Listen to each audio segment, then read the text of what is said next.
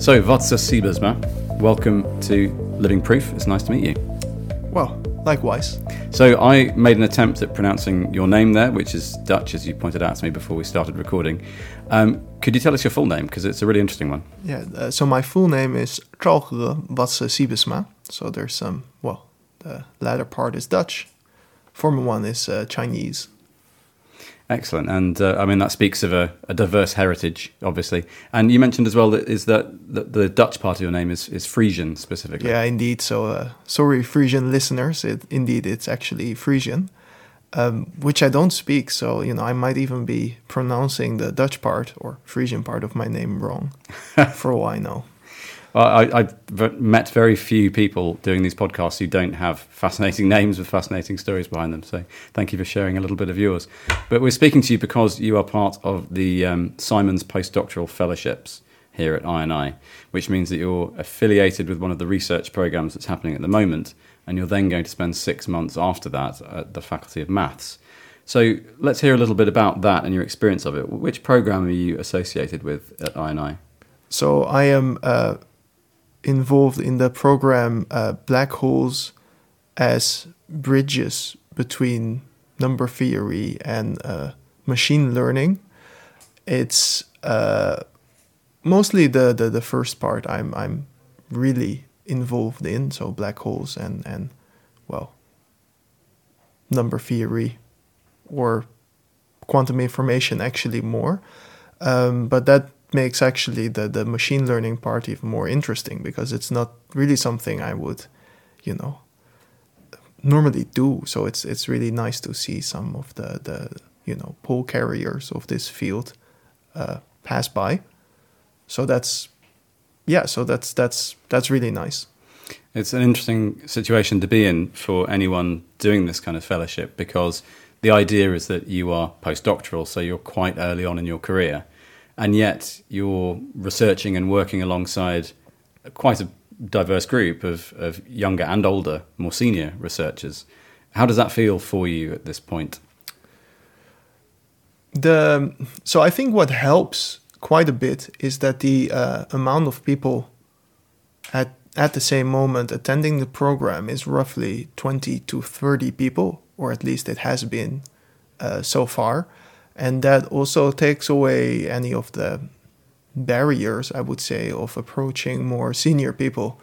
I mean, there's so few people, there's, nobody can really hide. And it's also quite nice that people actually do make the effort of, appearing at the institute rather than wandering off and, God knows where they go. Excellent. So that does sound very approachable. So you're going to be here for the length of this program, which ends at the end of this year. And then afterwards, you'll be not very far away at all, just a stone's throw on the other side of the quad here, working at DAMPT, the Department for Applied Maths and Theoretical Physics. Have you met anyone from there? Do you have any idea what that will hold for you? Yes, I've met some people from there already. So my mentor in this program, so she is in the theoretical physics part of DAMPT. So I got acquainted to her. I mean, I knew her a little bit from conferences and such, but it's nice that this fellowship actually gave me the opportunity to really get acquainted with her and her work, and also the other way around. So yeah, I've already met with her, and I'm also participating every now and then in things the group does there. They have this wonderful thing that like at 11 o'clock they go for tea and biscuits. And well, that's a very nice atmosphere in which one can talk about research. So, to that level I've gotten acquainted. And yeah. Oh, that's really good to hear. And I'm really interested how you came to be here as well. So tell us a little bit about how you became a mathematician. How did you discover mathematics? Was it a young age or a more advanced age? And how did you find this fellowship? I suppose I've always been good in just, solving equations and such, which does not necessarily constitute of doing mathematics, I suppose.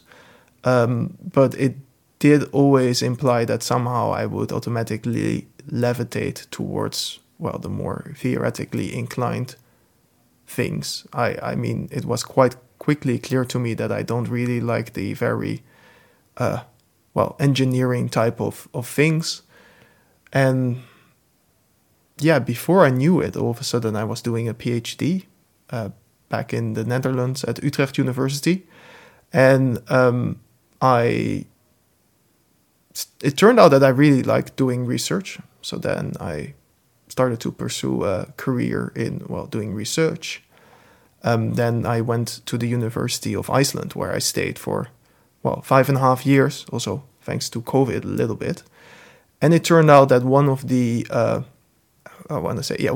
professors in Iceland is a co-organizer of this program. Now one has to already emphasize the fact that with 350,000 people constituting the nation of Iceland, there are not so many professors. So it didn't come as a surprise to me that, one of the professors who was organizing the program here did at some point in some sub-sentence mention, and then there's something about these fellowships. So then I asked him about it, and then, that's basically how I found out about this. It's a really interesting situation to find yourself in such a small country, as you say, of only 350,000 people. What stimulated you to choose Iceland? It's mostly that it's this specific professor with whom I wanted to work. I found, his work is just really inspiring. And then I wrote a grant to go to Iceland, and the grant was got granted. And yeah, before I knew it, I was there for such a long time. Yeah, was it long enough to get a grounding in the language, or was everyone keen to try their English? Yeah, it was actually. Yeah, I did. I did learn quite a bit of the language with sort of at its height. I was able to actually do some outreach event about black holes in Icelandic to children. So, talking about balloons and popping them and having some analogy with black holes.